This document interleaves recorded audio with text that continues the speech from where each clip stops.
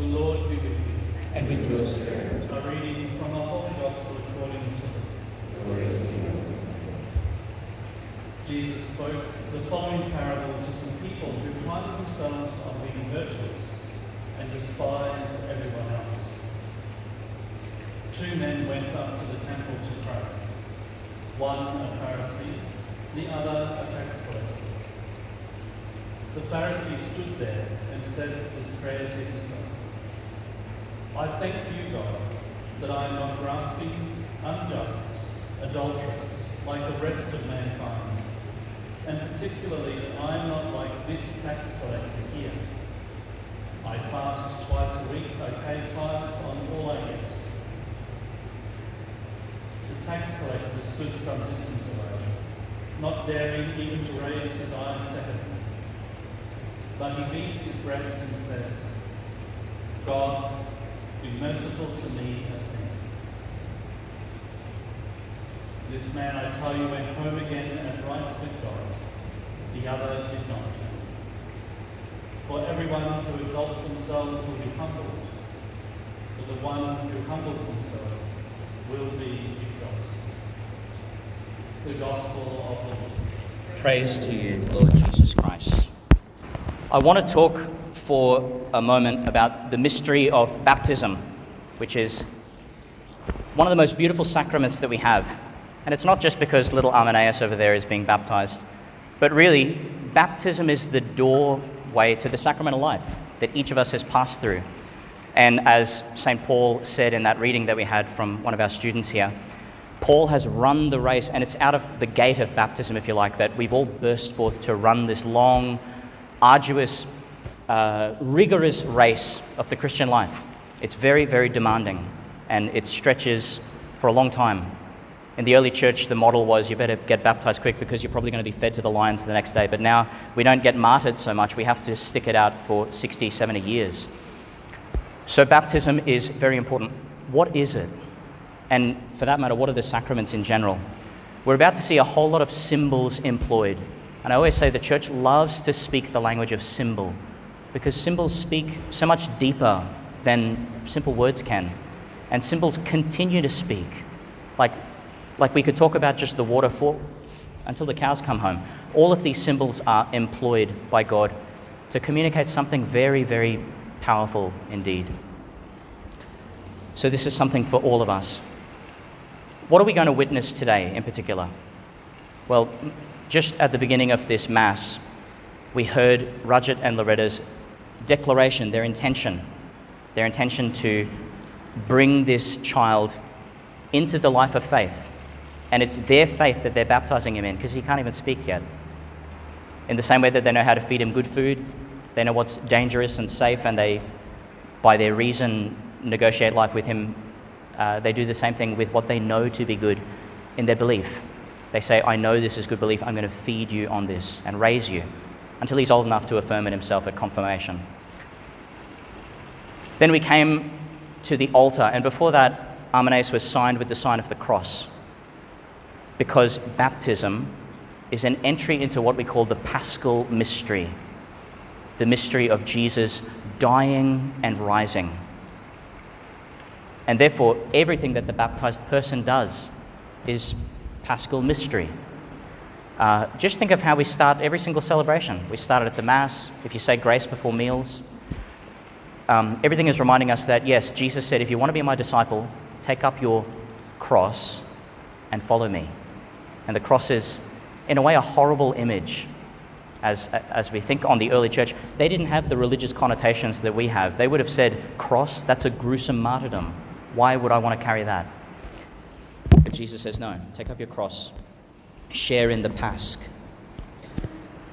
Finally, when we come here, we're going to hear the family profess their faith, the faith of the church. I believe in God, I believe in Jesus, I believe in the communion of saints, all of that.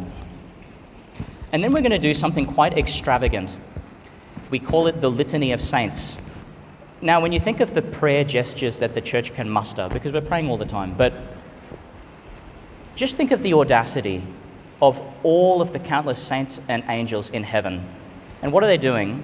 They're beholding God unveiled, like right before the face of God, triune, and they're worshipping him, and we have the nerve to say, excuse me for just a second, but do you mind turning your gaze right there? Turn your gaze for a moment to him and pray for him. Pray for what's just about to happen before our very eyes. And it's going to escape our eyes because it happens internally and it happens kind of eternally. But we're asking all of heaven and earth to be concerned with this, and they are. One last thing came to me as I was thinking on that. What exactly is it that they're going to see? Because the saints and angels, if they see anything, if our faith has any credence at all, they're seeing God, who is Father, Son, and Spirit. The Son has taken flesh, so we know the Son is Jesus. And we know that if the baptism does what we think it does, Jesus' mystical body is receiving a member. So the very thing they're adoring is going to grow slightly. It's going to have another member, another limb in this body of Christ. I don't know, it sort of boggles the mind, but they're seeing that as they worship God and as they pray for us. And then finally, the race begins. And I think Arminius is going to start a little bit slowly, but the race begins for him to run. Undoubtedly, we're witnessing a religious experience. Much like the two people in our gospel, they've both come to the temple, a place of religious worship, and they've come supposedly to pray. One of them is praying to himself, it says. But they've come to pray. So I think for us today, and let me just reaffirm, this is not just about Arminius, but it's about all of us who've shared in the mystery of baptism. Because when Arminius is baptized, I'm going to sprinkle you all with water to remind you, yeah, we were all washed in that font. We were all born from that womb. We've all begun a new race. How do we make this an authentic religious experience, a transformative encounter with God, and not a strange pretense like we see in the gospel? I think for all of us as baptized people, we should be cautious of what those two figures put before us. For one, we should be cautious of presumption. The Pharisee presumes that he's, in the right. He's boasting about everything that he can do. And the gospel says quite comically, he prays to himself. So this is not a genuine prayer. It's like self-affirming talk, lip service to himself. He's trying to impress himself. And evidently he is impressed with himself. Well, we should steer very clear of that. The second thing is, the Pharisee is completely self-absorbed. And again, this is utterly antithetical to the Christian life. We have this word we say, kenosis, which is self-emptying. It's exactly the opposite of me trying to amass everything to myself and point everything inward to me. No, kenosis, like St. Paul, I've already been poured out in imitation of Christ. I desire to be emptied for the sake of the world that I love so much, for the sake of my God who I love so much. Thirdly, with regard to the Pharisee, he seems to not understand how privilege works in the spiritual life. It seems he's privileged, he's lived a pretty good life, and the aspirations he has, he's able to execute. But how does privilege operate in the Christian life? Because it does. We do receive certain privileges. I always think of the Blessed Virgin Mary. She was conceived without original sin. That's an outrageous advantage over the rest of us. I wasn't conceived without original sin. We're all battling with whatever exactly sin is in the world and in our hearts. But what does that mean for Mary in her privilege? She doesn't get a kind of strange express route to heaven. But by virtue of that privilege, she becomes mother of the universal church. Privileges always lead to a kind of extra missionary territory, extra responsibility.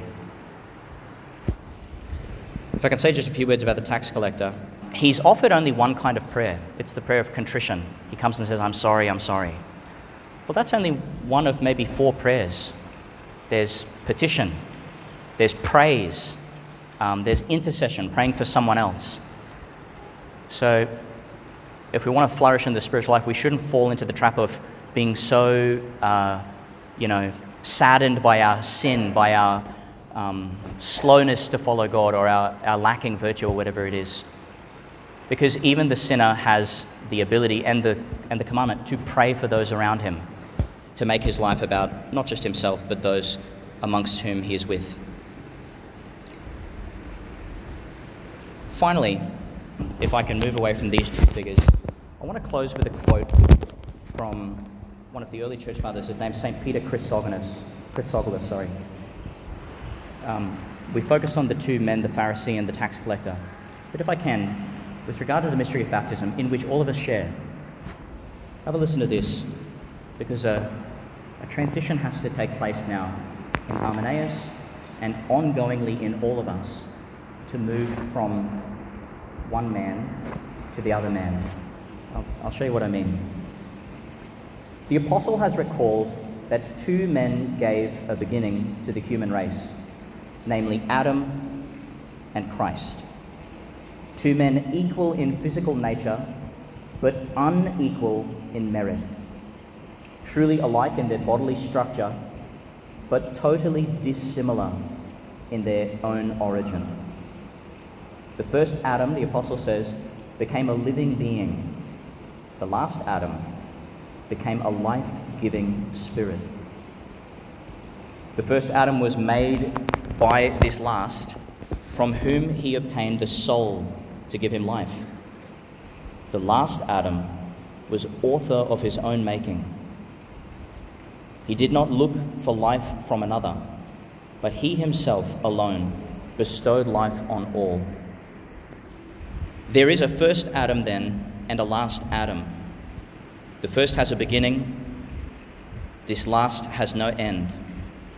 Because this last is in truth himself the first, as he says, and we'll recognize this from the book of Revelation, I am the first and the last. What does all that strange mystical speak mean to us? Well, Chrysogolus finishes with these words, and it's a commission to all of us. It's to Hymenaeus, but let's hear it for ourselves. Now reborn after the pattern of our Lord, that is the new Adam after Christ, now reborn after him, let us bear the full and complete image of our Maker, not in majesty, in which is his alone. We don't take the place of Christ, but in cooperating with him, in innocence, in simplicity, meekness, patience, humility, mercy, harmony, in which he deigned to become and to be one with all of us.